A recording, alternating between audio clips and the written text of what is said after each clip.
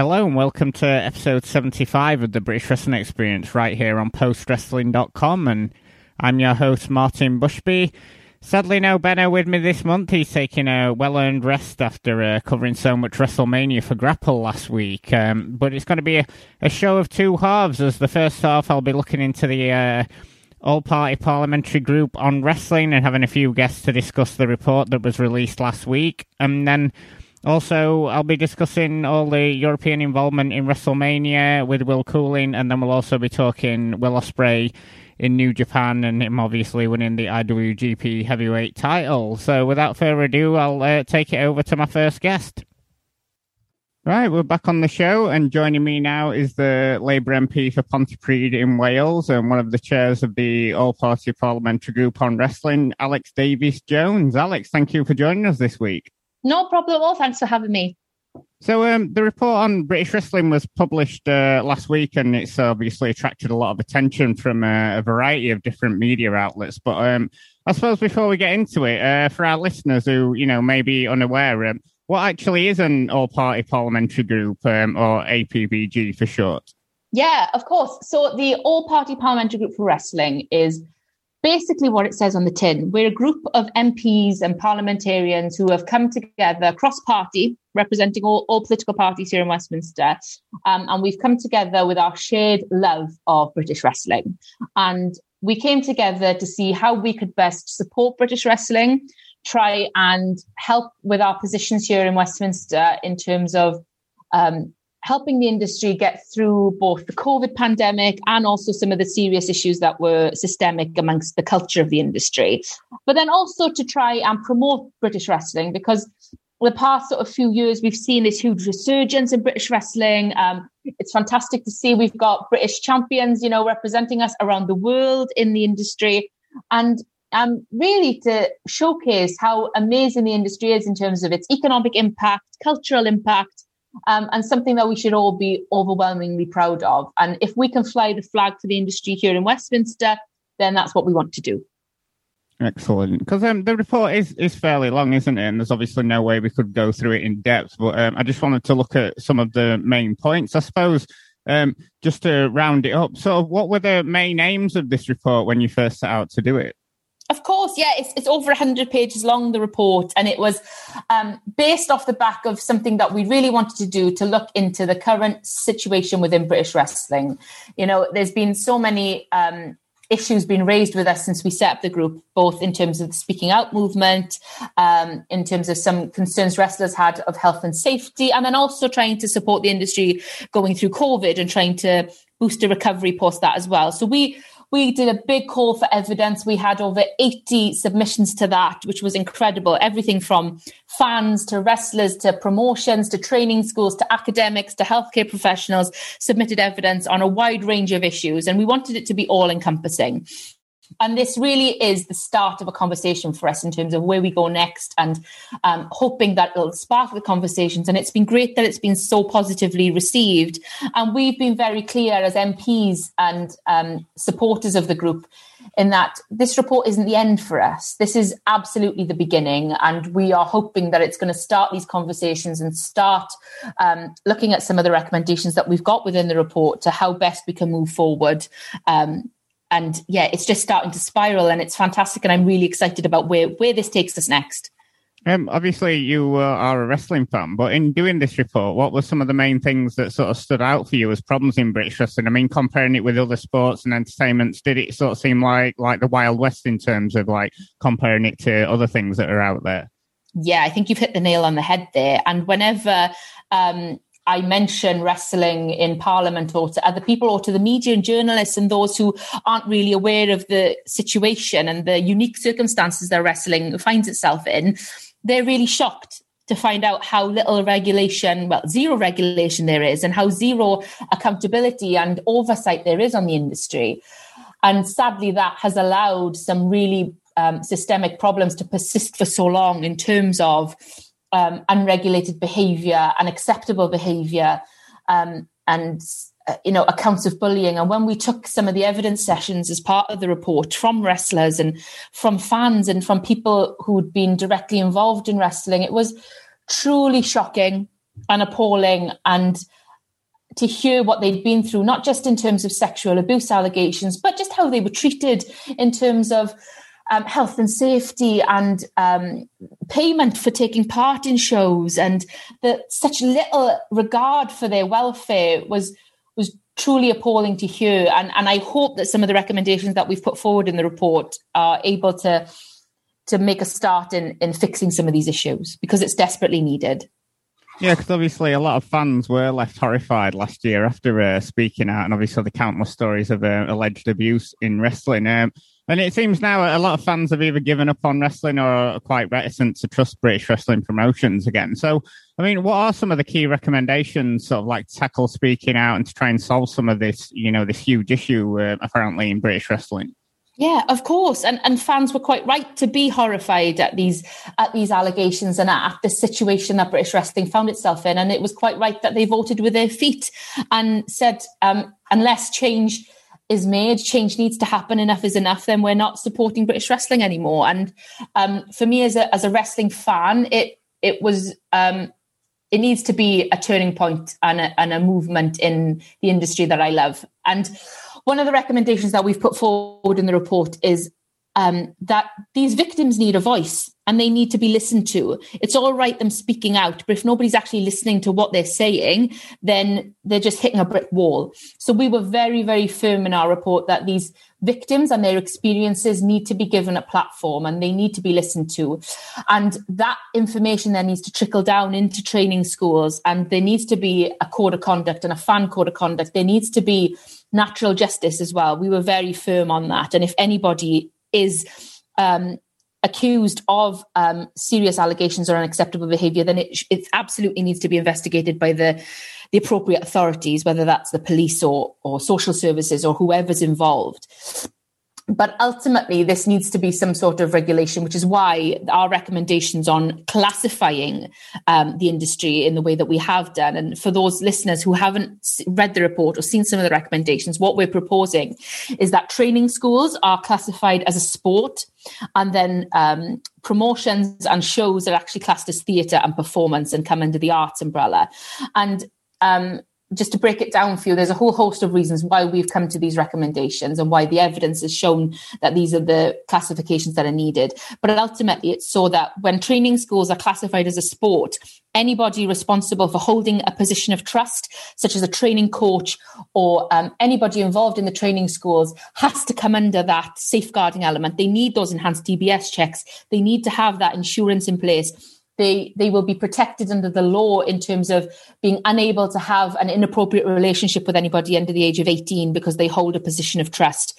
And they'll also be accountable to the regulatory bodies such as Sports England or the devolved equivalents across the UK. And that is absolutely important for protecting young people and vulnerable adults in the British wrestling scene.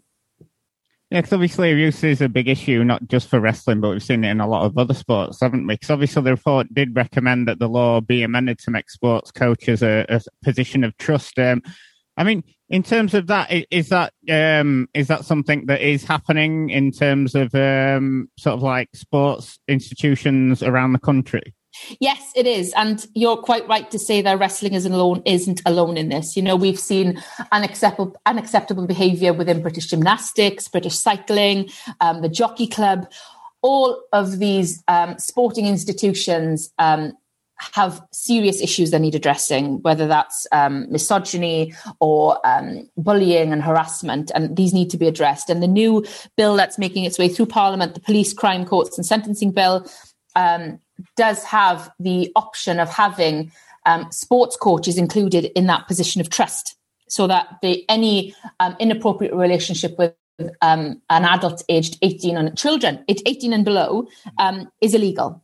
And sadly, because wrestling isn't classed as a sport, that definition isn't there at the moment, there is a risk that wrestling coaches and training schools could fall through the gap and be exempt in this loophole. So what we're trying to do as MPs within the all-party group is close that loophole and include wrestling in that definition, so that there is no chance of it falling through the gap and no risk of anybody being excluded from legal responsibility when it comes to being in a position of trust with children. Because it was also health and safety, wasn't it? It was one of the big issues that the report noted. I mean, in terms of training schools not having the same levels as the sort of like rules and regulations that you might see in other sports, such as sort of boxing and judo, maybe. Yeah, it was. Yes, it wasn't just all about risk of abuse and bullying and harassment. Health and safety was a major factor. And some of the evidence that we had showed that necessary insurance wasn't in place to protect people when they were in training schools. Concussion protocols weren't being adopted and guidelines weren't being followed. And if you look at other sports such as, like you said, boxing, judo or football, if anybody there wanted to become a coach in these sports, they would need to complete the necessary safeguarding courses. They would need to complete the necessary first aid training. They would need to know how to look after children within their care. But wrestling, because it hasn't got that clear definition, it completely is excluded from all of that requirements for establishing a coaching role or a training role. And what we've tried to do and recommend is that there should be no risk of that happening, and wrestling shouldn't fall through the gaps there. So by including it in the definition of sport, it makes coaches accountable, and it makes sure that anybody who wants to train and become a wrestler one day is safe to do so. And I want my children to be able to say that they want to, try wrestling one day. And I want to feel reassured and safe that when I send them to a training school, everything there is going to be above board and follow to the letter of the law, and the guidelines and the health and safety will be in place to protect them. Yeah, exactly. Because, towards the end of the report, you have put a pledge together, haven't you, that, you're asking sort of wrestling promotions and schools to sign up to. What's actually in the pledge, and what are you going to be expecting from these schools and promotions in terms of that? Yeah, of course. So the wrestling pledge, we thought, what can we do as an all-party group in terms of actual practical work here as a first step to get promotions, fans, training schools on board with us? And we thought, let's get a pledge together. Let's get... Sorry, I'm in Parliament right now, and that bell is the chamber is sitting, so you're getting it firsthand here. That's fine. No, but so the pledge is our way of saying that what can people sign up to, and fans really wanted to sign up to this as well. So it's basic things like holding people to account, not being inappropriate with wrestlers if you're a fan at merchandise stores or at meet and greet events. Bullying behaviour online was something that came out time and time again, and this implication of trial by social media. And we wanted fans to be able to, sign up to a code of conduct that said this was completely unacceptable, but also for good business practice as well for some of our promotions. So ensuring that they have a license and keeping records of their income and expenditure, maintaining appropriate GDPR information, all things that you would expect any responsible business and any responsible training school to have. We've tried to include in this pledge and make it as wide-ranging as possible, because until we can get a governing body or a regulatory board in place, then this is the bare minimum that we expect from our British wrestling industry. Yeah, because I suppose some people might say, obviously this is just a recommendation. What's stop promotions and schools just carrying on regardless and ignoring all this stuff that's been laid out? Yeah, it is. It is just a recommendation, but I think why wouldn't you sign up to this? If you are committed to improving the British wrestling industry and to reassuring your fans that you are doing the right thing and you've recognised that there are serious issues within the industry, why wouldn't you sign this pledge? And I think that would be my question to those who are refusing to engage with it and refusing to do the right thing. And then they are the companies or the training schools that we need to be investigating and asking more of. And earlier we talked about fans, voting with their feet and saying that they weren't going to support wrestlers or promotions who weren't going to join us in creating the British wrestling industry that we know and deserve we should have. And they need to hold their wrestlers and promotions accountable and training schools accountable and say, why have you not signed up to this pledge? And they are the questions that need to be asked. So you mentioned at the start, didn't you, about sort of like you did this call out for information and, to help you with your research, and, you had a variety of different people involved in the industry and people outside the industry. I mean, obviously, WWE, obviously the market leader and the biggest promotion in the world, and they have a British arm in NXT UK and obviously have an interest in other British promotions. Did you reach out to them or were they forthcoming in information for this report? We did reach out to them, and we have had some initial engagement with them.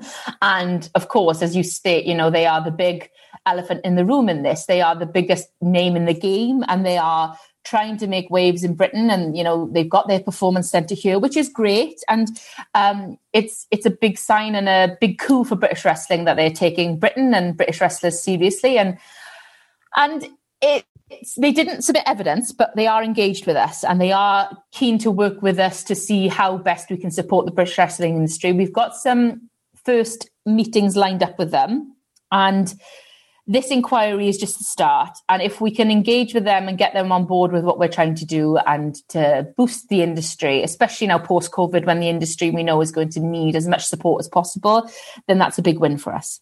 And yeah, it's the start of what I hope will be a positive and supportive relationship. Yeah, because obviously you mentioned earlier about maybe, sort of like a British wrestling governing body. And the thing that really shook me most, and, it's right at the start of the report where it notes that, we listen to blame, finger pointing, unhappiness, in some cases, bravado. I mean, obviously, it doesn't take a genius to see that, British wrestling's quite fractured. I mean, do you think we'd ever see something like a governing body for British wrestling, considering it take, a lot of people coming together and following it to make it happen? I would love to see a governing body for British wrestling. And ultimately, the evidence that we had into the inquiry and the support from within the industry is overwhelmingly supportive of that idea as well. But ultimately, it needs to come from within the British wrestling industry. And I and my fellow APPG members have been very clear that we are there to support the industry in whatever they decide to do in terms of setting up this governing body. And one of the recommendations within the report is that one is established. Now, the next question for us is, what does that look like? And potentially we could have another sub-inquiry in terms of, okay, we've now established that British wrestling needs a governing body for all the reasons that we've outlined in the report, such as somebody who complaints can be made to, somebody who is a voice for the industry at government level, and who can coordinate the industry. And what does that look like? Is there a model already in place in terms of some of the other sports or industries that we could use to establish one and set one up, such as MMA or boxing or judo or martial arts? Or does this need to be start from scratch operational box, because wrestling is such a unique industry? Now, I'm keen to explore where we go next with this idea, and if we can bring the British wrestling industry with us as well, then that's what we need to do, because this does need to be industry-led. But I'd be really keen in the exploration of what a governing body would look like and how we would go in terms of setting one up.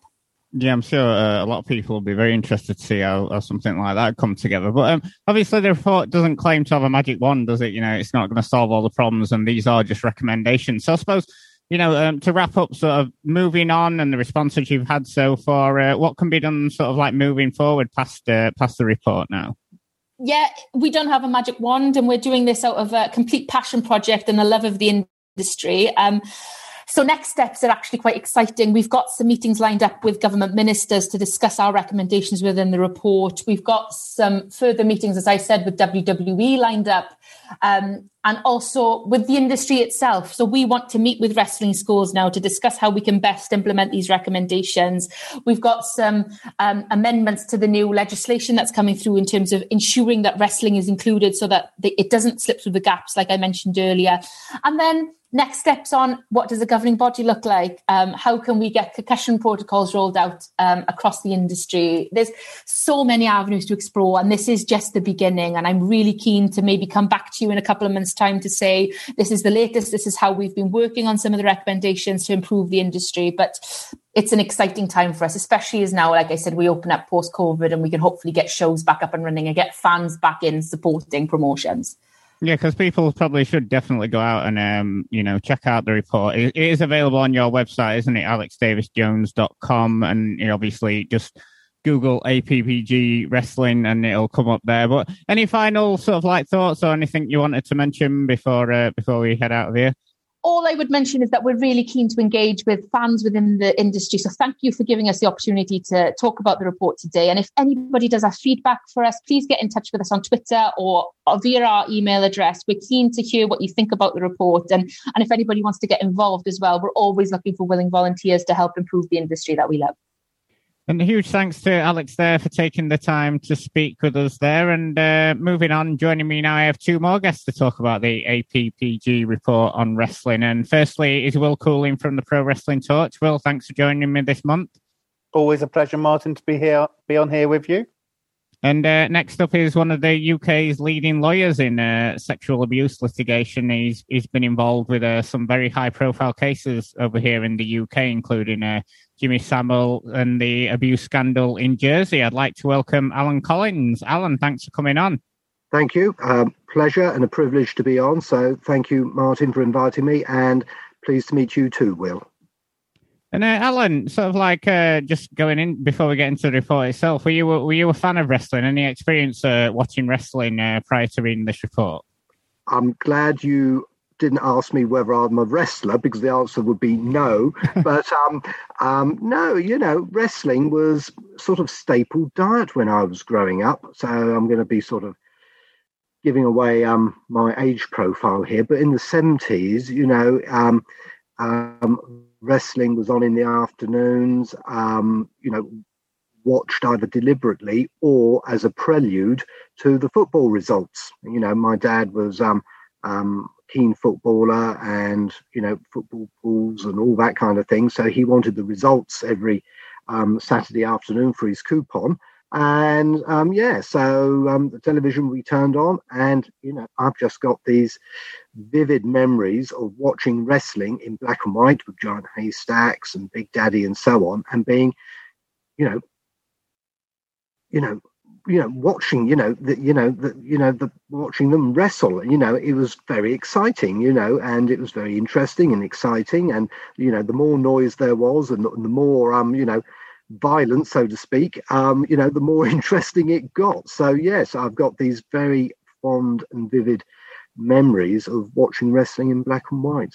We should probably, just for the benefit of the Americans and any younger listeners, we should explain what the football pools was, because literally back in the 60s, 70s, 80s, even in the early 90s, no national lottery, gambling was quite restricted outside the horse racing business, and so the best way to do gambling on football was the pools, which was literally a game where you picked the games that ended in a score draw.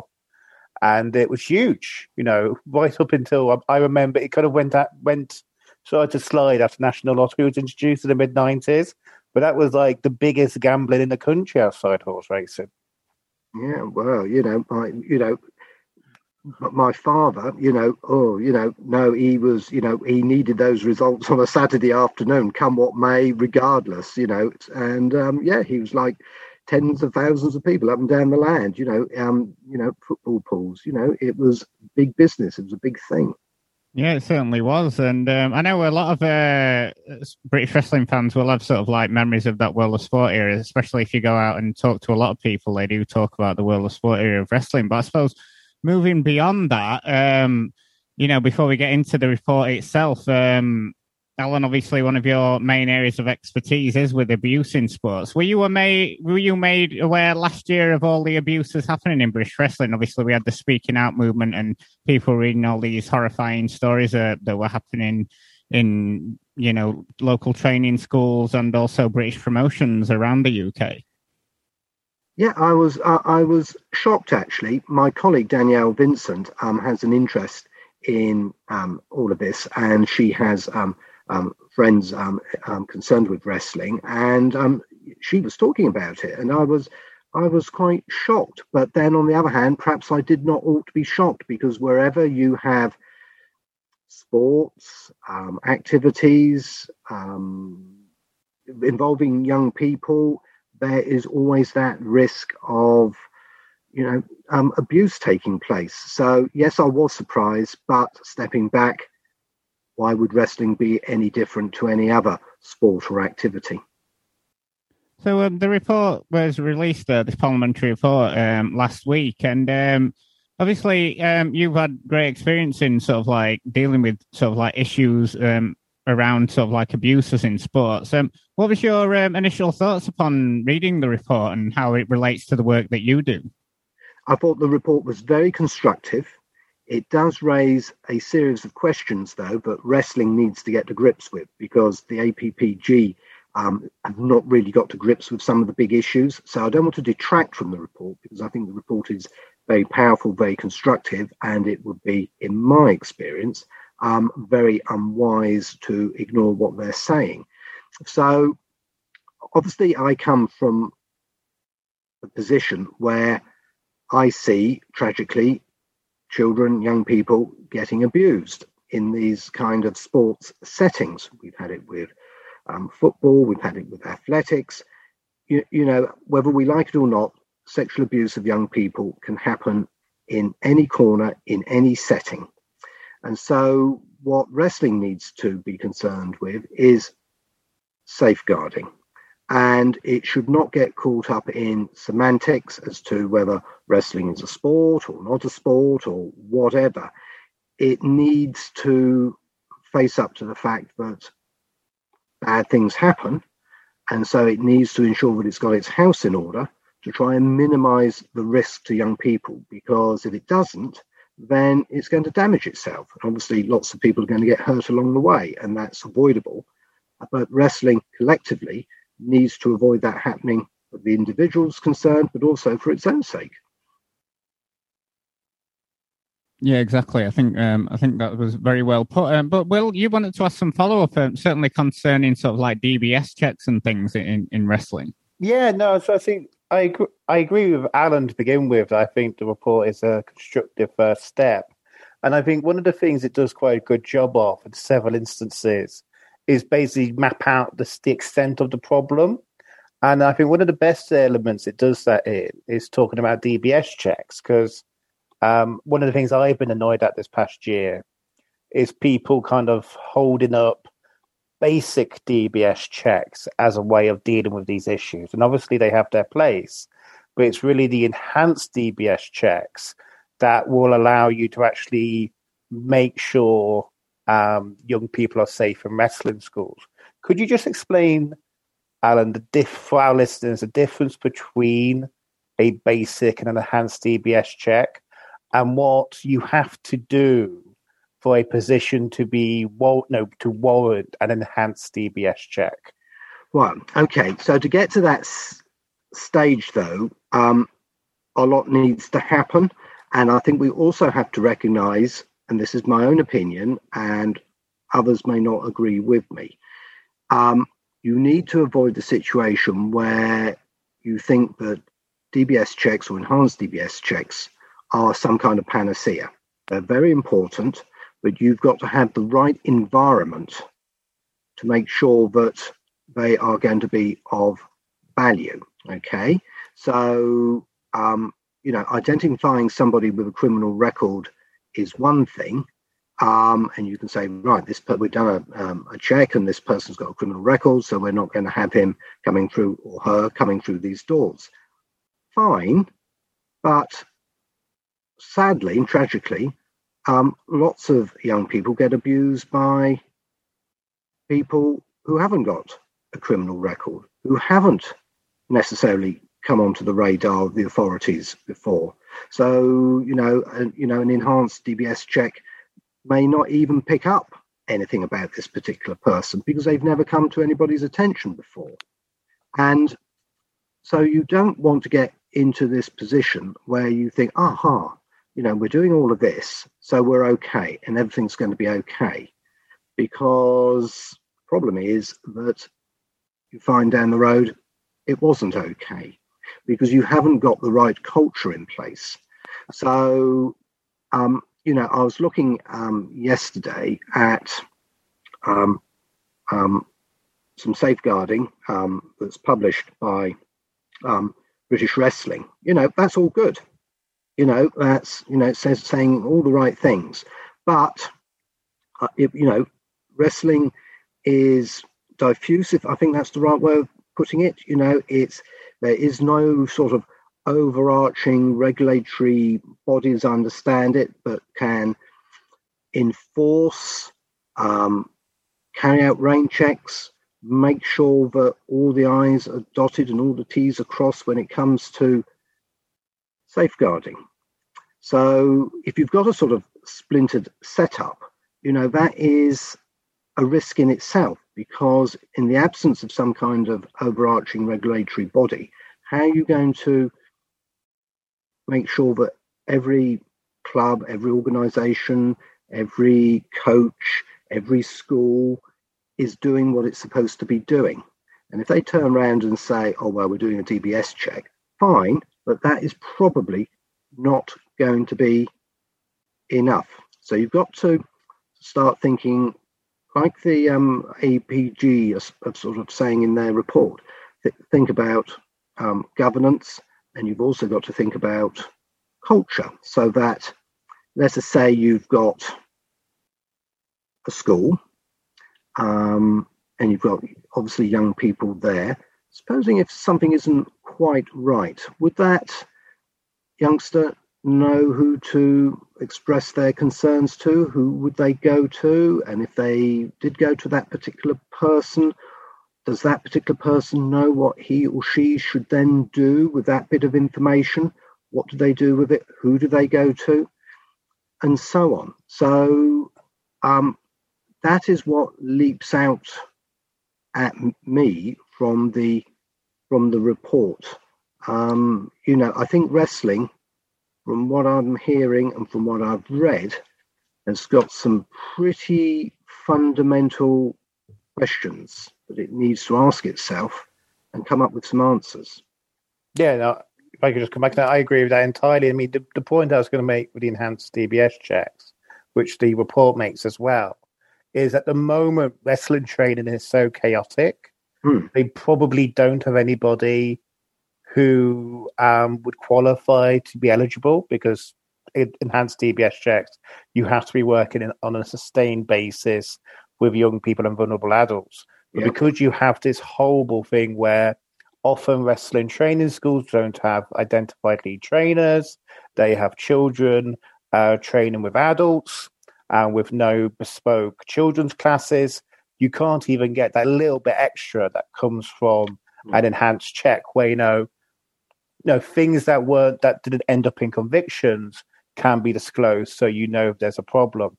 And I think it goes back to that wider thing of, like you were saying, it's about the culture, it's about professionalism, it's about your risk assessment. Do you have it where you do you have people supervising the coaches at all time, or is it actually a coach, a lead wrestler, just being allowed to train individual wrestlers on a one-on-one basis?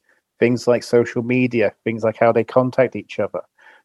At wrestling at the moment, you've got you've got children who are wrestlers who are sharing cars with adults who haven't been checked, who are giving adults their personal phone number or their social media profile. This would be unheard of.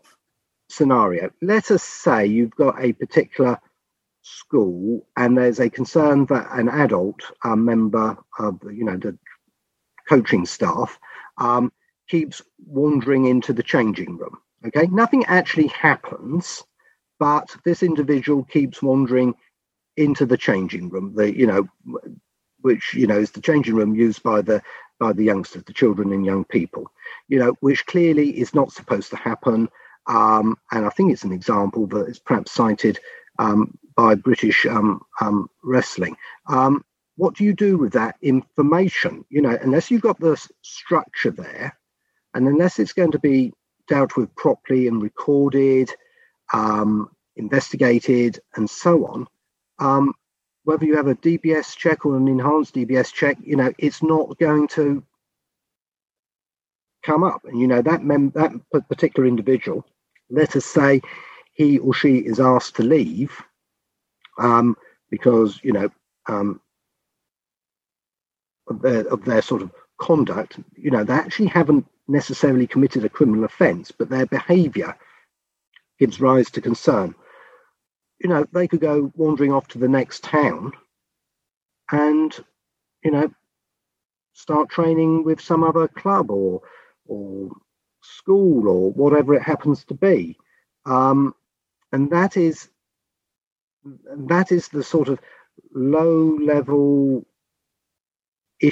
concern that unfortunately can lead to all the sorts of problems that we want to avoid. And I think it comes back, Will, to the question that you're asking me, which is that, there needs to be in place a proper structure, proper level of governance, and that governing body needs to have the ability to, check up on safeguarding to make sure that it's working.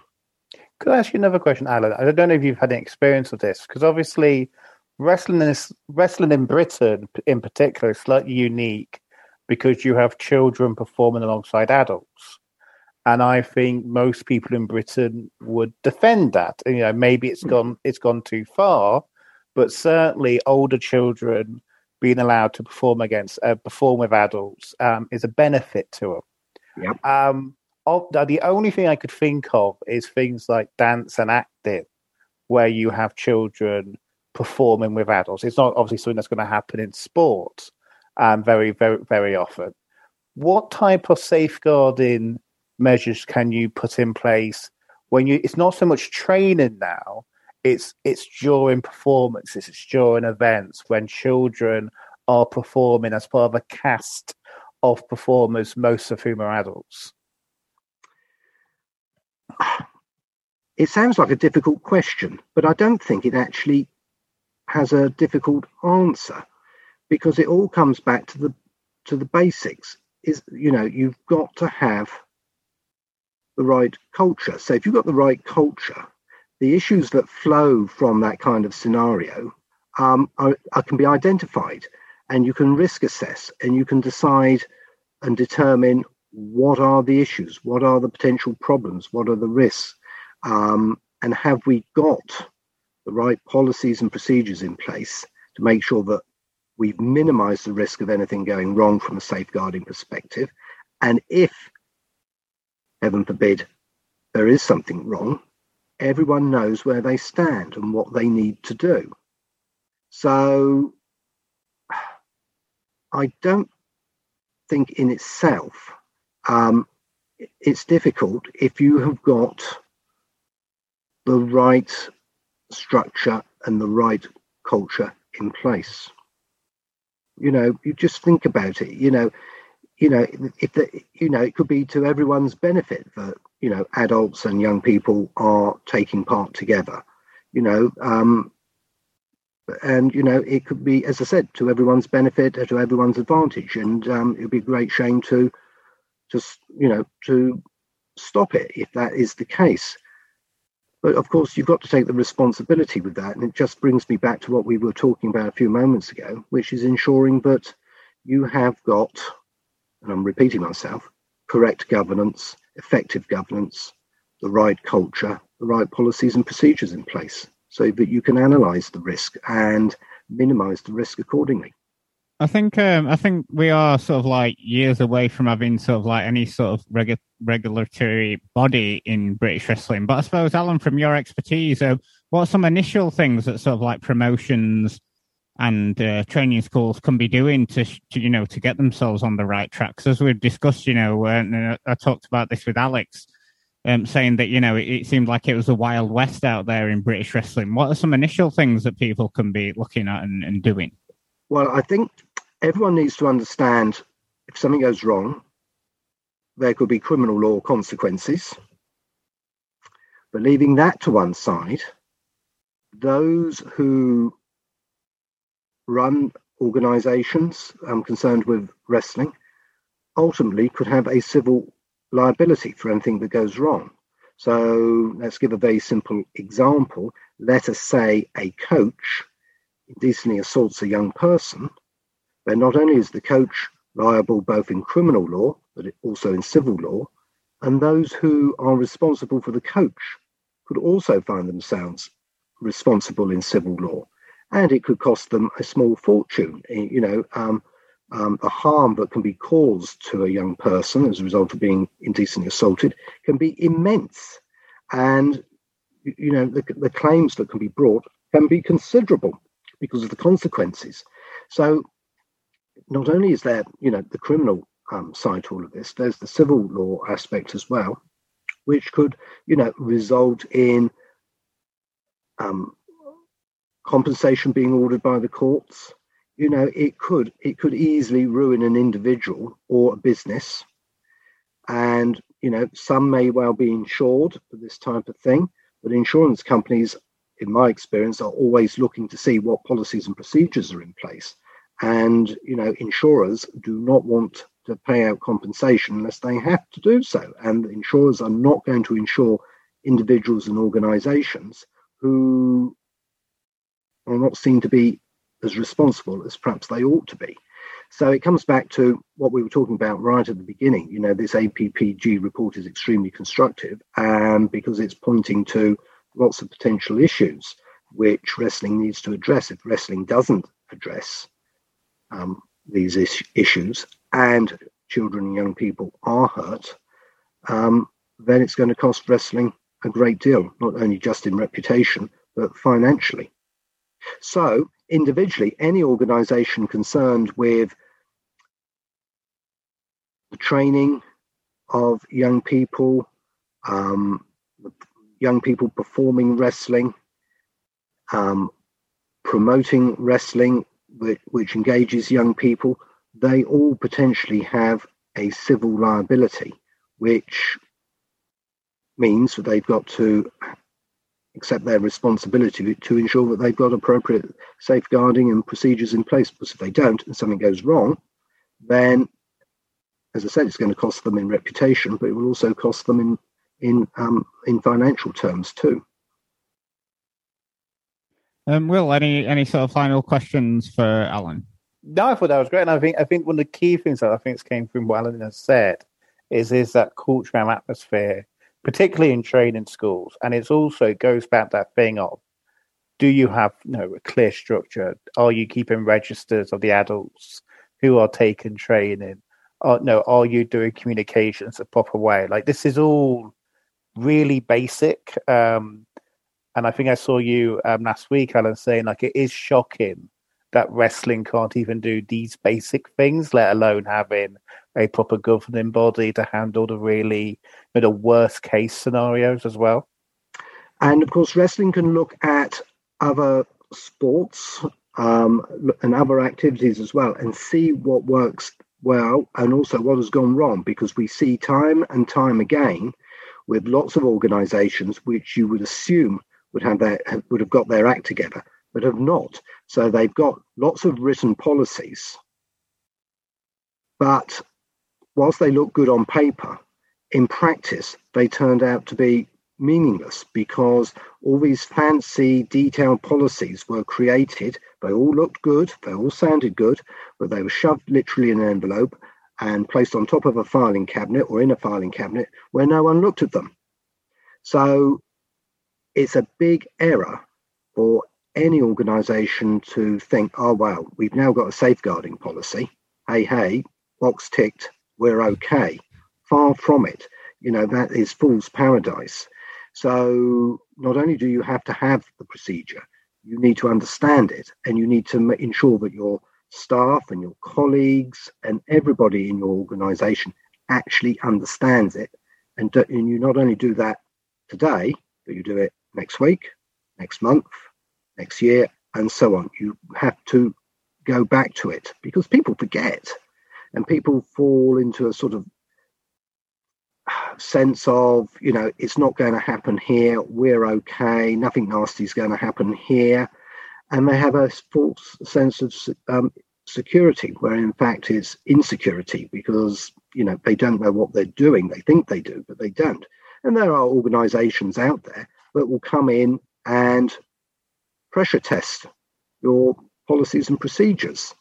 And so look to see what has happened elsewhere. And you could look at the Independent Inquiry for Child Sexual Abuse. It looked at all sorts of different organisations and institutions up and down the land.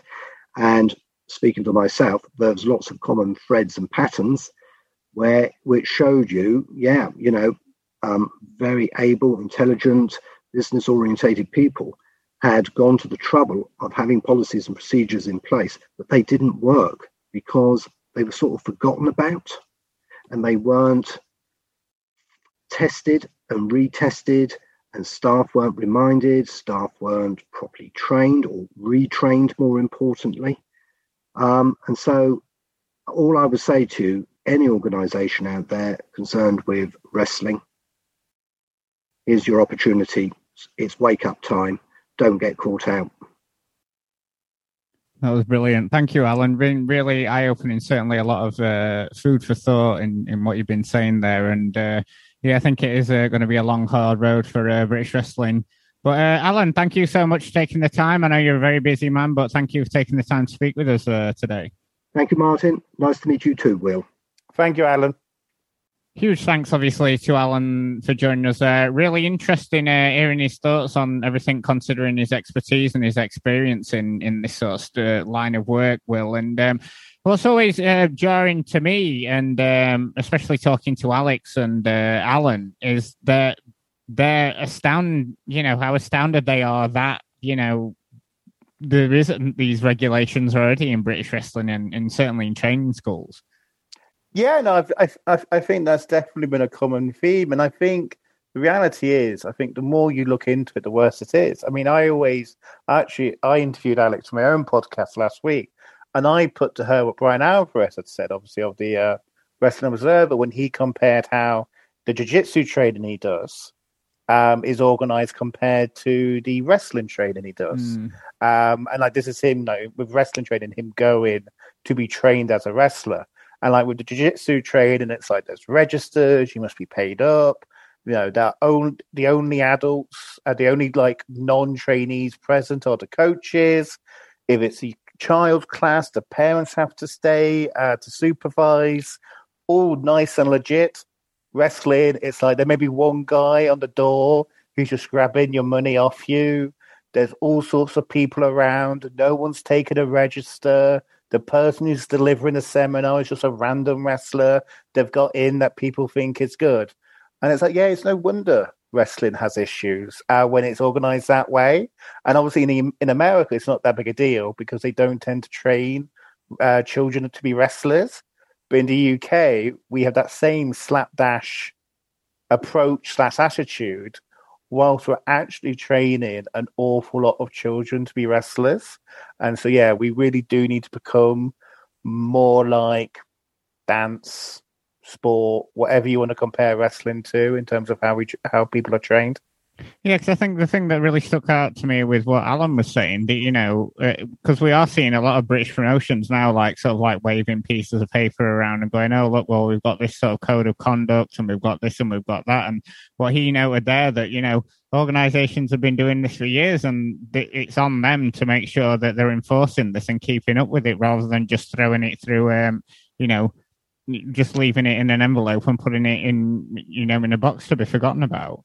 The one thing you always have to remember with DBS checks is what I used to work in University Outreach. One of my managers told me Jimmy Savile would have had a DBS check. The man had never been caught of doing anything before he died, and the whole scale of that man's crimes was laid out for us all to see. I think over 100 children or young people abused by him. But he would have got a DBS check. That's why it's not just about the piece of paper, and it's certainly not just about a basic DBS check. It is, like Alan said, it's about your culture, it's about your organization, it's about your structures, it's about everything. You can't just say, we've got a DBS check, this person's fine. It's not that simple. And particularly when you move out of the issues to do with child abuse and safeguarding in training schools and for child performers as they go to promotions, and you think about the broader range of speaking out issues, the sexual harassment, the bullying, the sexual abuse of fans, all of that stuff will also will need different ways to deal with it. So obviously, you have great interest in politics. So, when this APPG report was released last week, this seemed like really in your wheelhouse. So I just wanted to get some of your initial thoughts from, obviously it is 108 pages long. I would recommend people do go and read the whole thing because it is very interesting, and they've certainly laid out a lot of things that can be done in British wrestling. But what were some of your initial thoughts when you first looked through the report? Yeah, so I think it's a useful exercise. Which I wasn't convinced it would be when it was announced, if I'm being honest. I think it's a really interesting document in terms of how it lays out some of the issues wrestling has faced. I think, ironically, some of the best writing in it is explaining basically how impossible it will be to get a governing body up and running. I think there's a brilliant passage in the report where they literally have a table that shows that whilst everyone in British wrestling says they want a governing body, nobody can agree what that governing body should do, who should staff the governing body, how it should be funded, and what powers it should have. Like, there's just like, and it's not like there was just a billion ideas about what that could look like, and they're all contradictory. And so that's what I'm slightly concerned about, particularly listening to Alex talk to you just now, that they might get into that quagmire, which I just don't see anything coming of it. I just, we've been trying. I think Alex Shane tried in the noughties to set up the British Wrestling Council. Before that, you had a joint promotions cartel, which had its roots in actually the previous parliamentary inquiry that set up what became the British wrestling rules. I just think, in reality, that the business in Britain is too diverse, it's too fractious, that I just don't see how you can get a governing body up off the ground. And what makes that a big issue is so many of their other recommendations spring off from the idea of having a governing body. So, how do you deal with insurance? How do you deal with case management? How do you deal with setting standards for training schools? You can tell, like, the jigsaw they are building in their mind is that would all come from that governing body, which absolutely is needed and will be a great boon. I just can't see how they can get it up off the ground. It would have to be some kind of independent entity, wouldn't it? And it'd basically have to be like, if you want to run a show, these are the rules you have to adhere by, otherwise you're not running a show, basically. But the problem with that is, and we've seen this with boxing, which is the closest comparison, you can ignore that then. Because you have in boxing, you're the British Boxing Board of Control, which is a private company, independent of the industry. But like, they rely on the industry for their funding. So that compromises up. But if they do, the few times they do kind of say, no, we are not going to let the industry get away with this, we're going to say no, promoters just ignore them and go elsewhere. I mean, I think there was a David Haye, Derek Chisora fight that wasn't licensed by the British Boxing Board of Control. Still went ahead. Frank Warren made his name by doing non-Board of Control events, I think in the 70s. So it's difficult to see how you can get to a point where that would be kind of accepted by the business as something they all had to take part in, particularly because you've got to remember, at least the Boxing Board of Control owns the British titles.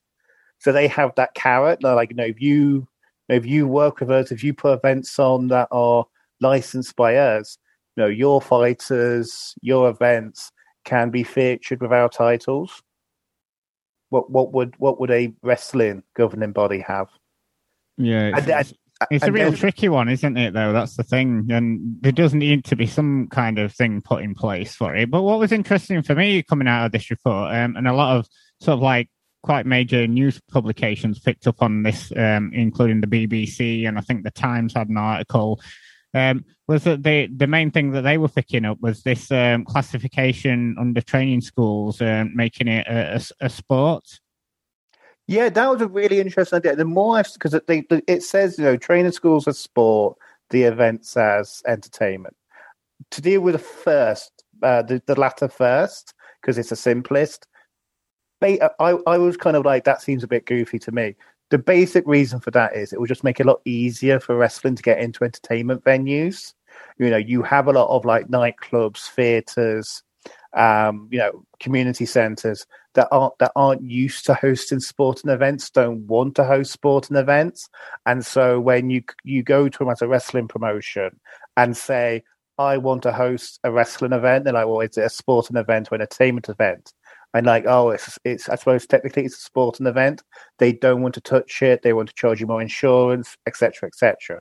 So that's why they're talking about entertainment for the events.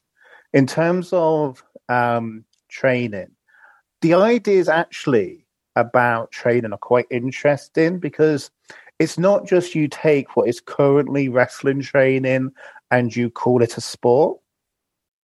It's like you try and make wrestling training a bit more objective, and you almost turn it into something like these aren't sports, but this is kind of the thing, like a dance, or I suppose a synchronized swimming, where you are actually doing performances that can be graded, that have objective criteria, that maybe there's inter-wrestling school competitions where you have judges assessing how well each individual school performed in their set-piece matches. And the whole idea of it is, if you do that, it then means the trainers are trained in a more objective, fair way. And you kind of stamp out some of the exploitation, some of the favoritism that has been endemic in wrestling schools. The other idea, the other part of the idea is if you do have it as a sport, you can have Sport England support these training schools. You can have Sport England potentially as a badge that encourages people to engage. And so parents are sending their kids to a wrestling school, knows these are wrestling schools to kind of give their custom to. It may open up avenues for funding, may open up avenues to sharing Sport England's insurance or case management systems. That actually, it's both trying to reimagine what wrestling training is, but then also just provide some more legitimacy and funding and support for wrestling schools. So, like, if they could get that to work, it'd be great. Like, it would be revolutionary. But that's a big project. Yeah, I think the thing is what this report, and I was like you, when I first heard this report was coming out, I was like, with a lot of things to do with British wrestling, you kind of roll your eyes and you go, oh, here we go again. Seen it all before, it's all talk and stuff. But after reading it, it does actually sort of like open the doorway. If they can't put things into place as law, but it does open up, the discussion and and things that people should be adhering to, and at least it does that. The bits I think are best, and I hope that these are the things they focus on, is we could lobby the government to change this regulation. Because that seems to me the simplest stuff. You're not dragging the MPs into the politics of BritRes. So things like, one of the more innovative ideas of the report is, at the moment, there's no standard for what a wrestling ring is.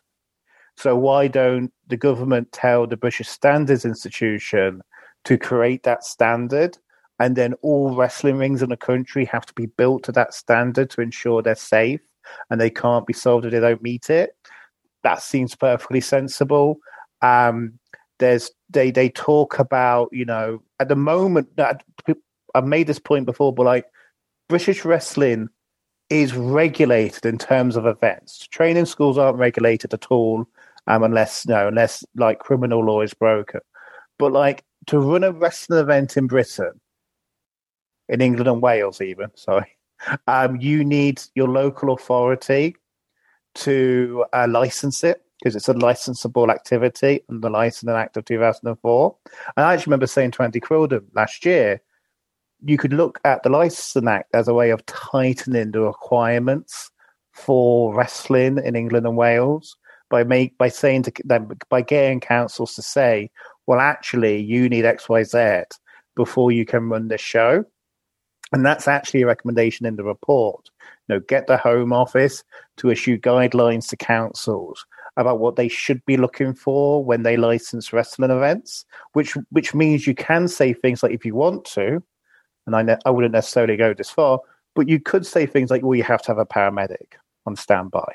I think for some smaller events, that's OTT, but for bigger events, that certainly makes sense. Or you must have your first aiders, or you must have a full risk assessment produced, or you must have XYZ.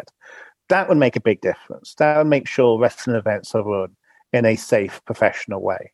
The health and safety executive, getting them to release guidelines about what health and safety means in the context of wrestling training or wrestling performing, again, that would make a big difference.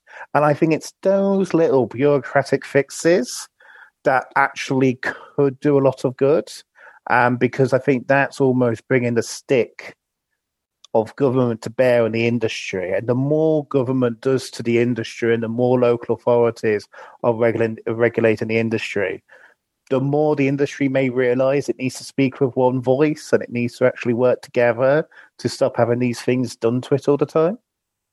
Yeah, those are some really good points, and that is always going to be the issue, isn't it? Especially in British wrestling, that, you are trying to get all these, egos together to agree on one thing. But I suppose, also the report does lay out, there's the pledge that the promoters can sign, and obviously, critics are going to say, well, they can just ignore that and carry on regardless. But I suppose the interesting thing that Alex brought up in the interview with me was that, that raises questions for people who don't want to sign that pledge, and why don't you want to sign it? And I suppose that's an interesting way of going down that route. Yeah, no, I think so. And I think the idea of a pledge makes sense. I worry that pledge may be too long for fans to get their arms around, because primarily if that's going to work, if fans can understand it and they know to not support a promotion that doesn't abide by that pledge. I do actually have some issues with some of the things in it. As I said, I think for most promotions, it's fine to say they need medical professionals. But you got some promotions in Britain that really should be compared to amateur theatre, grassroots, Sunday league football. It's just completely over the top to say they need a medical professional at their shows. First aiders would be fine. But I think the bigger issue I have actually with the pledge is it just slightly contradicts what they say in their report. Because the speaking out section is a bit weird, because it does go off into several detours about protecting perpetrators, about online witch hunts of alleged perpetrators. You even get the lie repeated that the sad deaths of Hannah Kimura and Ryan Smile were due to wrestling fans abusing them online. And it's like, if the pledge was going to work, it was going to have some sort of punitive impact, well, then you need fans to say online and in other ways, we are boycotting your promotion because you have not signed a pledge. We are boycotting you as a performer because you have not signed this pledge. And that, to me, feels like the type of witch hunts that a big section of this quote-unquote witch hunts, that a big section of the Speaking Out chapter in this report is implicitly criticising. So I don't think they've thought through that approach. It's either right for fans to take it into their own hands and say to promotion, stop booking this person, they've done wrong, or it's not right to do. And I'm not sure they've came down on the right side. I'm not sure they've made up their minds on that one yet. Yeah, that was a really tricky passage of it, wasn't it? And I suppose, because there are a few people who did take part in the report who wanted to remain anonymous, and it does make you wonder where they were getting that information from. Yeah, and but also there are ones where you know exactly who they got the information from, and it's like, oh, I think you should have double checked that. So it's like you got Knuckle Logs using the report to continue their feud with certain women's wrestlers who do customs. You've got someone dobbing in Kamikaze Pro for the Chantel Jordan versus Joey Janela match.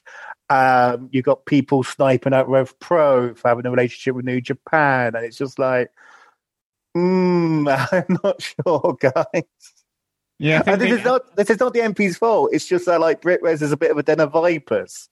I think they do highlight that in the report, even in the first passage where they say, through the research and everything, where they had a lot of sort of backbiting and bravado and things like that, and they even note that right at the start of the report.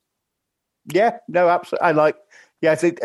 That Yeah, that there was a big passage about, we've heard about, people undermining each other and using, various things to cause events to be cancelled. And, this shouldn't be what British wrestling is about. So I think you'll find it is. Yeah, I suppose ripping posters down and things like that is still, was still a common practice pre-COVID. But I suppose, we can start talking about some actual wrestling now. But just some final thoughts on the report. For me, I think it is a good starting point, and it's going to take years for things to get better. I feel at this point. Yeah, no, I agree with that. Which is why I think they should try and go down the government route. I think that might be a bit quicker. I am preparing. I'm in the middle of writing a huge article about it, which will be on my Substack. It's already like 4,000 words, and I've not even got around to summarising the recommendations yet. Wow. So I'm hoping that will drop by the time people hear this. Mm-hmm. So I'll have more very soon. So moving away to that and on to obviously WrestleMania week dominated the wrestling headlines last week, and we had a number of European representatives. But before we get on to actual WrestleMania, we had the small matter of NXT UK, the Prelude show, which saw the in-ring return of Walter. And I mean, obviously, me and Benno have said ad nauseum on the show, and I'm sure you've been on here before saying, how you find NXT UK fairly pointless. But top to bottom, an enjoyable show. I think, we opened up with Tyler Bate and Noam Dar, who were battling out over the Heritage, a chance to face A-Kid for the Heritage Cup. And I suppose your mileage will vary on this one, depending on how much you like the sort of like round rules for these matches. But I mean, for me, I do get why they are doing it, to try and make it a bit different and try and go back into that British history. But I suppose for certain points in the match, perhaps they were better off doing a 2 out of 3 falls match, because it sometimes feels, they're building up something in a match and then it's sort of like cut stone dead by the fact that they've got to go back to their corners and stop. But I thought Tyler Bate and Noam Dar had a pretty enjoyable match to open the show, Will. It was okay. I think so highly of Tyler Bate. I was disappointed. I don't think this. Noam Dar had quite a good. I think he may have been against A-Kid. He had a very good match in the Heritage Cup tournament that crowned the first champion. And I don't think this was as good. And I'm sorry. To me, as good as A-Kid is, Tyler Bate should be having a better match. And I just think he's lost something since he's came back from his absence last summer. He doesn't have the same spark. I think the changes to his physique are a bit noticeable. He doesn't quite have the same strength or snap in his work that he once did. And also, it has to be said, NXT UK is addicted to doing the, someone gets an early lead, someone gets the, levels it up late on, and then you get the frantic finish for the final. I think to be fair, you could say that about most 2 out of 3 falls rules. Well, matches, yeah. Well, this is the thing. I remember once saying the way they should do rules like this is that submissions and knockouts just end the match. Because if you submit, you're submitted. If you're knocked out, you've knocked out. So it should. So in that way, you can still have the ability to have a sudden finish and vary up the formula. But I was watching this live, and I think I was talking to Andy Ogden, who's also of this parish, and he was just saying, "Oh, you just could just feel the bait fall come in, like it was so telegraphed, and it's not really what you want, is it?" No. It's interesting you say that about Tyler Bate, because it was, before he made his comeback to NXT UK, Trent Seven was asked about him, wasn't he? And he said, obviously he's gone off to, think about his life and things like that, because obviously, you give someone that much sort of like critical acclaim and money and things. Obviously, I'm paraphrasing here, and, it can mess with the head sort of thing. And so it was interesting that it was almost immediately after that interview, Tyler seemed to make his comeback to wrestling. Yeah, no, absolutely. And I think, there's been the rumors about, they want him in America, but Tyler doesn't want to go. And, Yeah, it does feel like his career is stuck, and it doesn't feel like it's entirely WWE's fault either. That he doesn't know what he wants to do or what he wants to be. Well, next matchup, we had NXT UK Women's Champion Kaylee Ray teaming up with Isla Dawn, and then they faced off against Miko Satomura and Emilia McKenzie. And what's interesting about this one, obviously, Millie McKenzie, now Emilia, the name change, and then, you know, this was her sort of like big comeback to NXT UK. You know, she'd had a brief sort of like flit with them a while back, and then this was her first match in the brand. Yeah, great to see her back, given the reasons why she left, which was basically she couldn't stand to be around Travis Banks. The name change is goofy. It's weird how NXT UK has started to change names after. Because they'd stopped doing it for a while, hadn't they? And it's people sort of like keep their names, and now they seem to have, you know, gone back into it full force. But I don't think NXT UK had really done it ever. Like NXT kind of changes their mind all the time, but NXT UK had just let people keep their indie gimmicks. But you know, it's ever since they did the Shaw Samuels angle where he rejected his new name that they've started doing it a lot, which is bizarre. My prediction, by the way, is at some point she'll drop the Emilia and it'll just be Mackenzie. That you'll have WWE, you know, you can only have one name style push. But she looked good here. Picked up the pinfall. Miko is just a person on the roster. Any chance they had of making her a special attraction is gone. But the match was perfectly fun. I preferred this tag match to the opener, to be honest. They're both within that like 3-star, 3.5 range, but I thought this was a notch above Darbait. It was just a fun, well put together tag.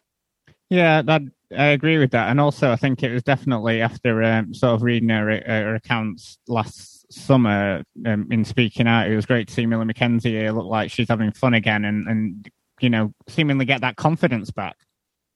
Yeah, no, and she looked great. No, she looked like proper on top form, moving well. Lots of felt explosive in her suplexes.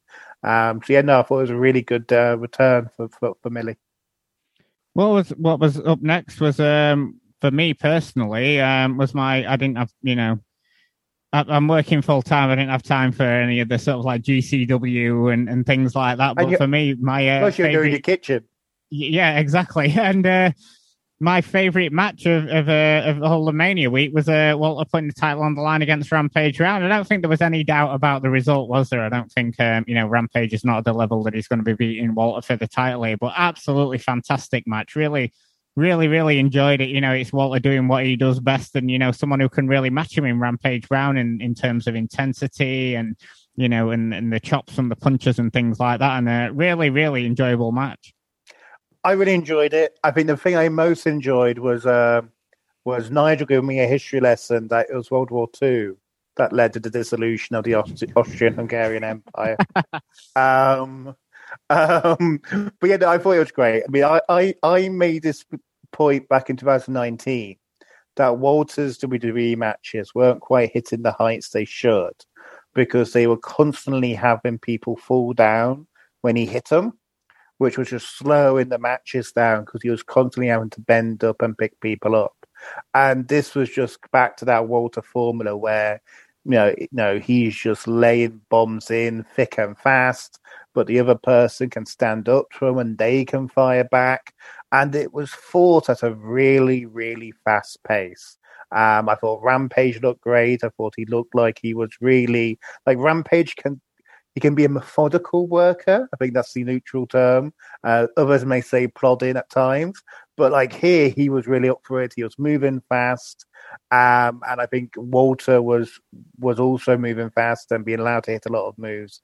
So I just loved it. I absolutely loved it. I prefer it to the Ciampa match, even though they're both very good, very different matches.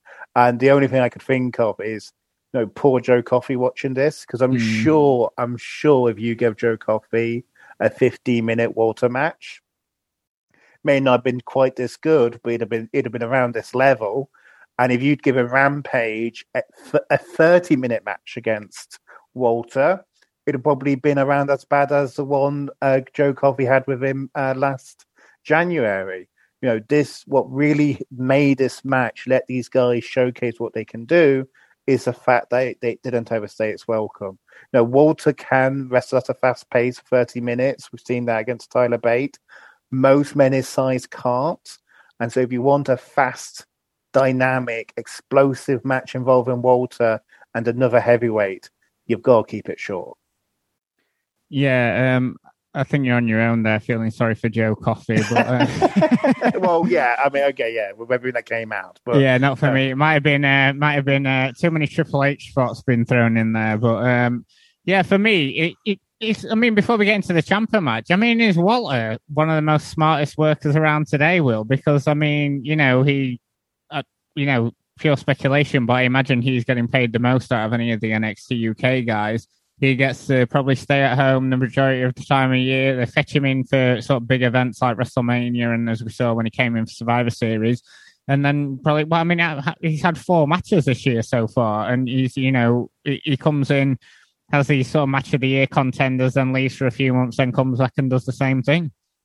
Yeah, no, it's absolutely got the best deal, and it's being clear about what you want. He's very clear that he wants to stay in Germany. He's settled there. He doesn't want to move to America, and he wants to wrestle for as much money whilst doing that. And so, yeah, I think we were all sad when he signed. You couldn't begrudge him signing because clearly the best way to earn money in what he wants to do is to do it in the way he's doing. And look, he's bringing it. I mean, it was a bit of a rocky start because I wasn't a fan of the Dunn feud, or obviously we had the aforementioned Coffey match. But the stuff he's done this past, since the end of lockdown, the first lockdown in the UK, it's pretty much universally been great. Really, really top quality stuff. So moving on to NXT proper, and obviously we had the 2 takeover shows, and night 1 especially had a fair amount of European talent in there, because opening night 1 was Pete Dunne against Kushida, and I mean, fairly decent match, enjoyable opener. What was interesting for me is they were going into it talking about them being the technical masters and things like that, and then it ended up being quite spotty for me, I thought. Yeah, I always find this with WWE. They have a very odd definition of technical wrestler, and I would like I'd like them to sit down and explain their definition to me. I used to have this with Chris Benoit because I never thought of Chris Benoit as an overly technical wrestler, particularly not by the point he got into WWF. He was a striker. He was a suplex merchant. He wasn't exactly doing complicated holds anymore. And same with Pete Dunne. I've never seen Pete Dunne as a particularly technical wrestler. He's a power. He hits power moves. He breaks people's fingers. He smacks them in the face. I get the sense it's just because he's British. They keep calling him the technical wrestler. It's like, oh, well, they do that technical wrestling over in Britain, don't they? It's like, not really. I thought the match was fine. I think I may have already forgotten about it, but it was a good 3-star match. You don't want it to be more than that for an opener. I think there's still an issue with Pete in NXT, which is where does he fit? I think unfortunately for him, they finally got him over to the States just a bit after his start, after the peak of his popularity in America. And when NXT has started to move to pushing bigger guys on top. So it's not entirely clear where he goes next. Obviously, he's had the issue where his heel stable has fallen apart because of Pat McAfee disappearing, and then I can't remember which one got injured, but one of the other members of the stable got injured. So turn babyface to wrestle Gargano? I think he is probably going to be like Gargano, seemingly. He's going to be one of these people who stays around in NXT for a long, long time. Yeah, no, but like he's too small for the main roster, and he's not a high flyer, so he wouldn't fit in with what the few spots Vince is willing to give smaller guys. Yeah, and it's interesting to see what they would do with him on the main roster. I mean, would he revert back to just doing British stereotypes? Would he be able to keep this character? I mean, it seemingly, you'd wish your best for him, but he'd just get lost in the shuffle, wouldn't he? Yeah, and he can't talk. I mean, he's not as bad as Tyler Bates, but Pete Dunne is not a good promo. And if you're gonna thrive in the States, you've got to be a good promo. I mean, no, you look here. We haven't talked about it, and I don't think I haven't even watched the match. Toni Storm was relegated to the prelims of NXT Takeover, and it's never really been the same for her when they realised they couldn't get her to actually speak in public. And on to another match that involved some British talent. We had Grizzled Young Vets against MSK against Legado del Fantasma, and this was fantastic. I mean, just balls to the wall, all action, and just I think Grizzled Young Vets and MSK, obviously, I think this is the third time they've been involved in a match with these guys, and they just, hit it off in terms of chemistry really, really well, don't they?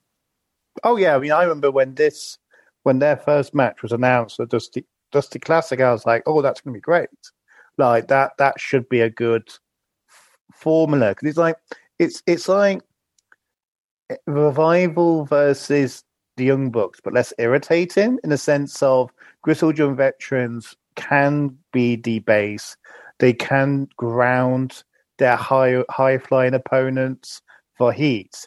But they can also go and they can also do great high-flying moves themselves when you come to kick things into higher gear for the finishing stretch. And I think you saw that here. I mean, the one thing for me is these type of matches don't work as well with no crowd. And I know there technically was a small crowd in NXT, but they were being so dwarfed by the overdubbed crowd sweetening. They may as well not have been there. And also, this to me felt like a match that would have worked better as a ladder match with the three teams going crazy. It was a bit weird to have them suddenly stop for pinfalls. But yeah, no, if you like spotty, high-flying tag team matches, you can't go much wrong here. My only disappointment was, obviously, over here in the UK, we were used to Gibson opening his matches with these, long promos that got him booed out of the building. And now he's been doing a fair amount of promo work on NXT. But, and people might say, oh, well, how over is sort of like a regional sort of like accent and things like that going to get over in America. But I think as far as Gibson goes, I think that's doing him a disservice because, he's certainly very charismatic and confident on the mic. And sort of in terms of his facial expressions, he's really good at sort of portraying sort of like his real heel character. Oh, yeah. Like people who think Gibson can only do the Scouse promo are idiots. He can. You just lean into the other part of the gimmick, which is the idea, that they're Grizzled Young Veterans, that they don't like these high-flying spot monkeys, that they want to wrestle proper, and that it doesn't care what the gullible, naive young fans think today. And he can do that promo in his sleep, and it'll be brilliant, and it'll get heat. I think obviously the only issue with the first night of Takeover was that it was on TV, so they had to cram a lot in 2 hours. So nobody was getting promo time. No. And then we're on to Walter against Ciampa, and that obviously got a lot of the plaudits over the weekend. For me, the Rampage Brown match was better than this one, but still a fantastic match. I think the only thing that maybe slowed it down was the sort of like clothesline spot where Ciampa kept running up and clotheslining Walter. I felt like went on for way too long and kind of like slowed the match a bit down. And of course, this being NXT, they had to work in some kind of hand spot there and trying to, show that Walter chopping the announce desk and Ciampa working over his hand. But other than that, I thought it was a really good match. These two did seem to have a lot of chemistry together. Yeah, no, the clothesline spot from Ciampa, you could just feel Shawn Michaels go, so what I want you guys to do, it's like when I super kicked Sid several times and then he went down, it's exactly like that. Yeah. You sure has to have one, even in a Walter match. But no, I actually like the hand stuff in this match. I agree with you, NXT does it way too much. But actually, I thought it made sense in terms of trying to equalize the action because Ciampa is so much smaller than Walter. I actually like the spot. I mean, I know it looks a little bit goofy, but like he's not actually going to injure his hands, so that's probably the best way to make it look dramatic that you can. And you know, I don't want to see Walter chop the ring post again in my life if I can help it. And actually, it has to be said, I thought Walter and even the ring announcers, except Beth Phoenix, did an amazing job selling that hand and the psychology of the match. You know, Walter, you know, just brilliantly how he was holding the hand kind of limp, how the commentators explaining that his left hand chops don't have the same power as right hand chops, and that's why Ciampa can withstand them. You know, sometimes when Walter's going for, I think he was going for like a power bomb or other power moves, and he's doing a move, and he's obviously doing a move in a way that's safe, but he's also conveying that he's really struggling to do it because he can't use his right hand properly. And then it all pays off because he finally, in desperation, just goes, you know, F it, I will use my right hand. And he destroys Ciampa with the clothesline and gets the win off the clothesline. I mean, I think I went 4.5 on this. And because I preferred the Rampage match, that meant I went 4 3/4 the Rampage match. I think in retrospect, they're both 4.5-star matches. This is probably more technically proficient just because of how next level Walter's selling was, even if I did find the Rampage match more enjoyable. Where do you think, I mean, we talked about Pete Dunne's ceiling in WWE. I mean, where do you think Walter goes through? Obviously, you know, fans and sort of like analysts are clamoring for him to be, you know, utilized by WWE a lot more and maybe pushed onto the main roster. And certainly, you know, people are talking fantasy matches with Brock Lesnar and the like. But obviously, from listening to interviews with Walter, that's the last thing on his mind. And he just wants to sort of like stay in Europe and then only, you know, fleetingly travel to the US. I mean, do you think he'd get lost on the main roster? I mean, you know, there's always a worry that it'd be repackaged as some, you know, with his Austrian heritage, you know, it'd be repackaged as some kind of like, sort of like, you know, World War II type German influence character, or maybe some kind of like M. Bison from Street Fighter 2 influence. And that's not what people want from Walter, is it? They want, you know, him, you know, the black trunks, the simple look, and him to go out there and have sort of banging matches every night. Edelweiss is his theme song. With what is his theme song, sorry? Edelweiss, the song from Sound of Music. Right. Yeah, I think the problem with Walter is if you put him on a week, Walter's like the Juggernaut in X-Men comics. Juggernaut is a great character if you use him sparingly, but if you try and use him week in, week out, month in, month out, year in, year out, you start to notice the Juggernaut keeps getting his ass kicked, and he ceases to be a very good character. No, Walter, there's no reason why they couldn't cycle him in to do, you know, a couple of promo packages to then be the challenger for the world title on a throwaway pay-per-view every now and again. And I think that'd get a lot of interest. I think the issue you would have, as you know, me and you have seen Walter go up against New Japan talent, is does Walter feel able to hit as hard and as strong against that bigger star as he does when he's going up against somebody that he feels more comfortable with?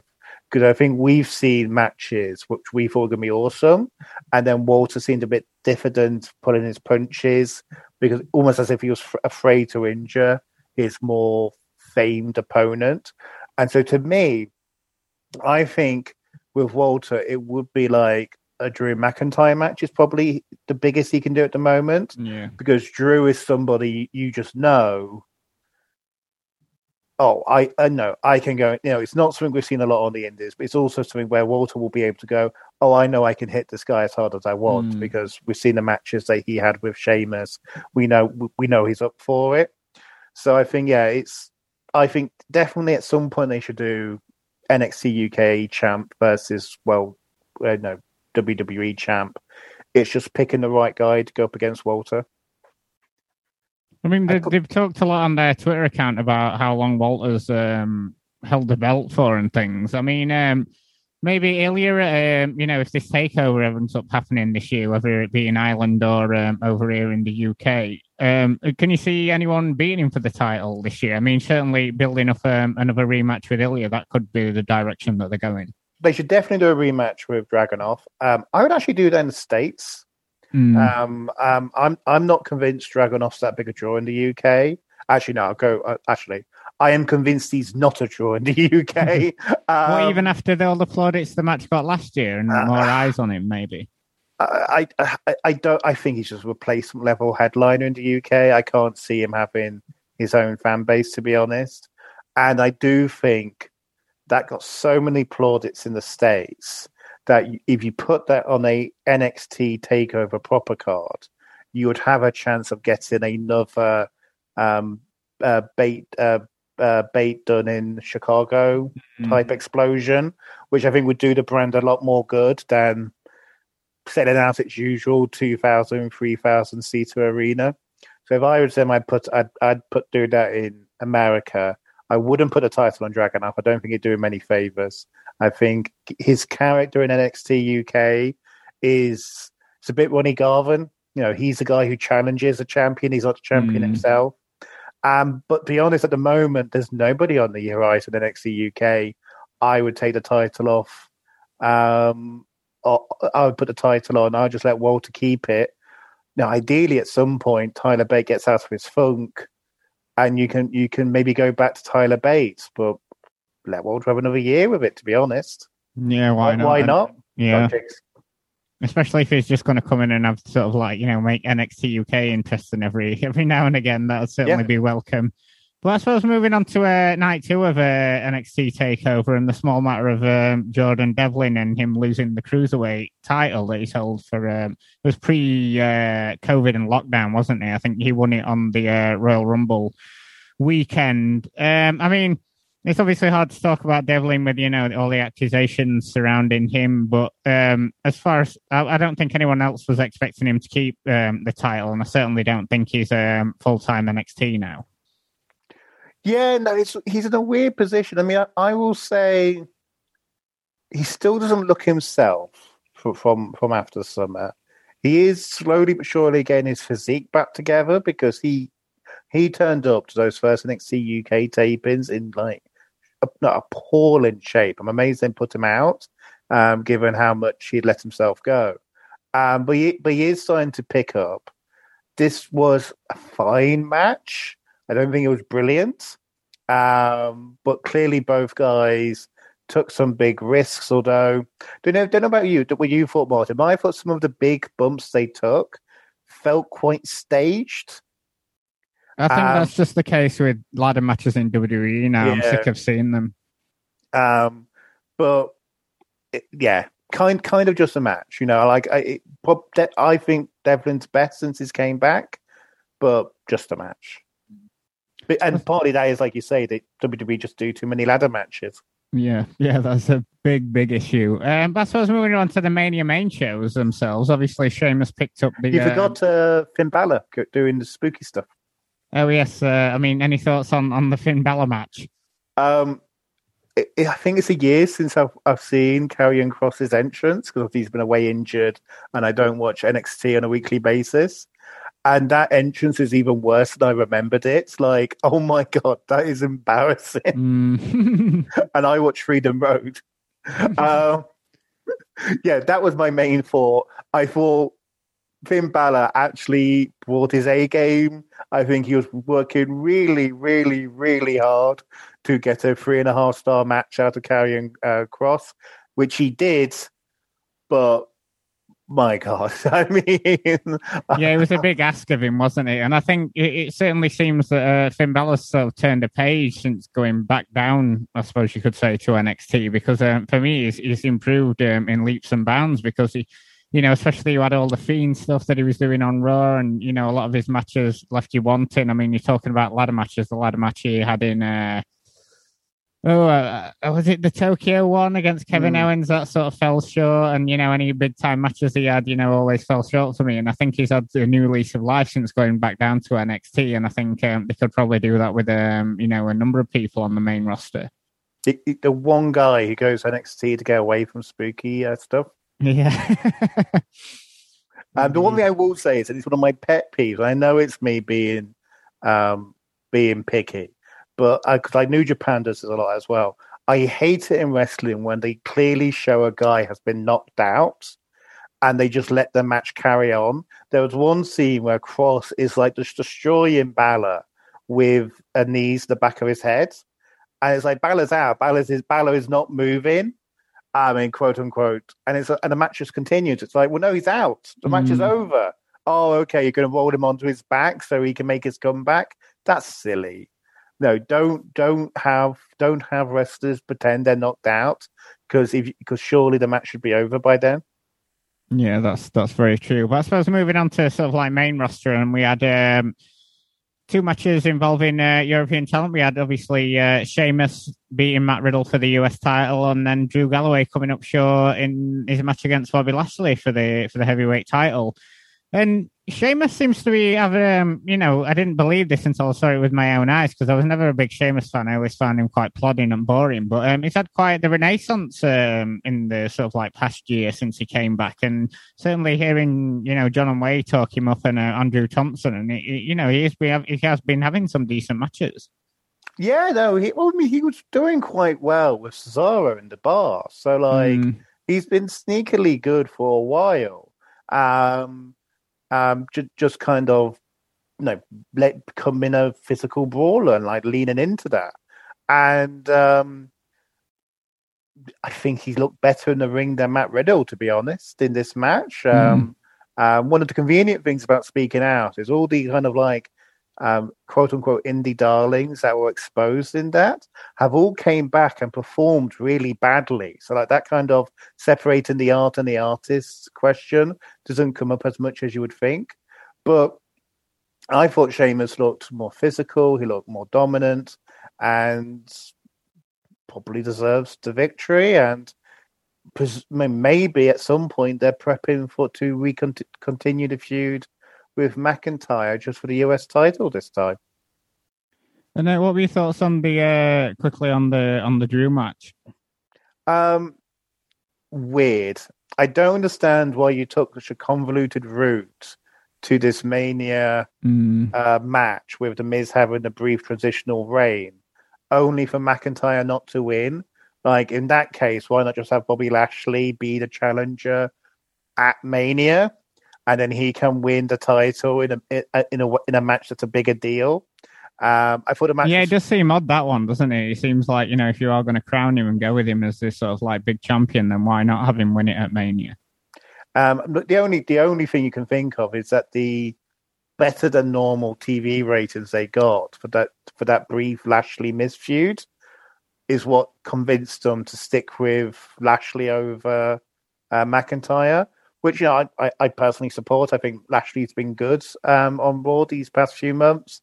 I think the Hurt Business has been a really great piece of business, pardon the pun, in terms of how they've gotten him and the other members over. Of course, they've now broken it up for reasons that no one entirely understands. And I just think Lashley's more of a star than McIntyre. Not as good a in-ring worker, I think be fair to say, but better promo, better look, better life story, might help reach different audiences for WWE if they promote him right. So yeah, made sense, and I think it must be frustrating for McIntyre because he's kind of had that title for a year. People say he's carried on his back, but it's like, no, come on. Even I know Oscar and Bailey and Sasha were doing that throughout the summer. But yeah, you must be if you're McIntyre thinking, what am I now? Because he was such a mid-carder before they put the rocket on him. His run as champion was all behind closed doors. So what happens to him next? And I'm not sure I know what the answer is. Well, maybe they're thinking cooling back down and building back up again when they're having full stadiums and arena crowds in. I'm not sure, but or they just put the title on him at Backlash. Yeah, maybe. I've just never been able. I think I've not been able to predict any of since SummerSlam.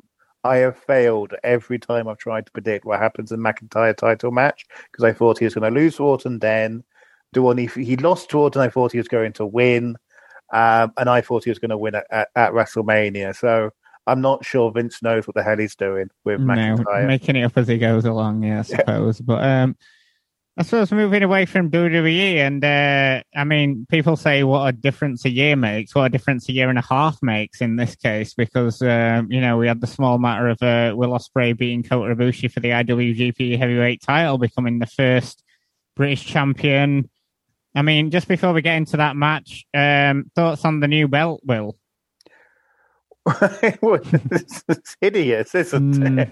I mean, I didn't like it when the Divas had it a few years ago.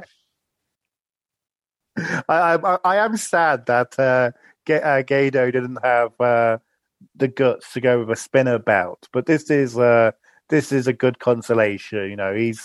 He's going the extra mile to get himself fired. Yeah, I mean, I did mention there about, what a difference year and a half makes, because this would easily be opening any show, podcast that we did, and, we'd all be raving about it. But following sort of like, Will Ospreay, his past year and a half, and sort of like New Japan cooling down quite a lot. I mean, for me, it was a good match against Ibushi. I don't think they do bring good things out in each other, but I think from watching this match and the other matches they've had together, I don't think they are the best opponents for each other, but still a pretty good match. But it just goes to show, Will, doesn't it, how sort of like, in terms of sort of like a lot of British wrestling fans' eyes, how Will Ospreay sort of like dropped down the pecking order in terms of who they're willing to support. Yeah, no, absolutely. I mean, I wrote about this, and I was just like, you go back to February of last year, and not yourself, Martin, you can get a day off work, but so many of us were there celebrating Ospreay winning the British heavyweight title, going absolutely crazy.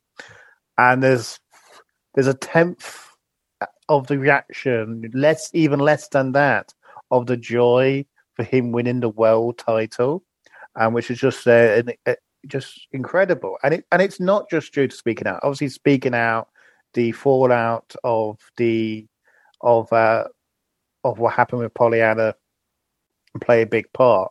He's just not as good as he was last February. The heel persona sucks. My colleagues over at PW Torch, Rich Vaughn and Alan Farrell and Shaw Radinkin did a very good job going into like minute detail about why his new persona is so cringy. And his matches haven't been as good as they were before lockdown and speaking out, and so you just add it all together, and it just feels very flat, sad moment. Not helped by the fact that Ospreay seems to be working through his anger issues by using his promos to troll people who are upset at him. It's just like, you're just hurting yourself, because there are people who are really, really angry at you, but there's a much bigger middle who are just disappointed and want to put it past them, and you are making that impossible. Yeah, I suppose especially with, that was fairly on the nose, weren't it? The angle they had previous to the match with, when he knew he was getting the title shot against Ibushi, with B. Priestley. Oh yeah, no, like just a misogynistic angle. Let's not beat around it. He's going to motivate. He's going to fridge his own girlfriend to motivate himself. It makes absolutely no sense. It's sadly of a pattern with Ospreay of these very odd attitudes and behaviors he has to women, and he was doing it after he won the title, talking about how he was going to lead Stardom into a new era and support their locker room for them to become better. And it's like, it's nothing to do with you. Your missus doesn't even work there now. What are you talking about? In terms of the match, I thought it was fine. I didn't think it was particularly great. I think like you, I'm not sure they have the most chemistry in the world. I also think it felt they were going a bit slower than they should so they would have the energy to go fast at the end. The end bit was great. The flying knee Ospreay hits on Ibushi was amazing. One of the best finishing stretches you'll see. But the rest of it was just content, really. It was just like, we've got to do this rather uninspired 25-minute match until we get to the fun stuff we've worked out at the end. I suppose, yeah, people have been critical that New Japan main events are like that, and I've been for quite a while, sort of like nothing for 20 minutes and then pick up sort of like the last 10 minutes. But I suppose he has got matches on, coming up against Okada and Shingo, and, despite everything else, they should be good matches. Yeah, and to be fair to Ospreay, he does look a lot better. Like, he looked in quite rough shape around the time of the first Epic Encounter shows for Rev Pro and the G1, but he seems to have lost a bit of weight. He seems more put together, and so hopefully he'll be able to do something special in those two matches. Obviously, the Okada match is back in the Tokyo Dome. One would assume that's when he drops the title, because that's the way Gedo usually books. But who knows? Maybe New Japan will surprise us. They probably won't, though. So we're sort of coming up on time here, but obviously huge thanks for you joining me on the show this week. Any sort of like last things you wanted to touch on? I mean, obviously we don't usually talk about sports outside of wrestling, but have we got the big Tyson Fury and Anthony Joshua fight? Is that maybe happening this year sometime? Well, that's the rumor. I mean, it's one of these things where I will believe it when I see it, because I think it's very sketchy when you start to see that a big match is reliant on, the Saudis or somewhere else in the Middle East kicking the money in, because those things usually don't pan out. Eddie Hearn last week said it was coming, so we'll see if he makes good on that this week. I've got to say, I've got my doubts. Obviously the Fury Wilder fight underperformed on pay-per-view. The promoters of that took a bath to a certain extent due to how big the guarantees were. Eddie Hearn, he's never keen to get his big star fighters up against someone he thinks can beat them, particularly if they're already marketable.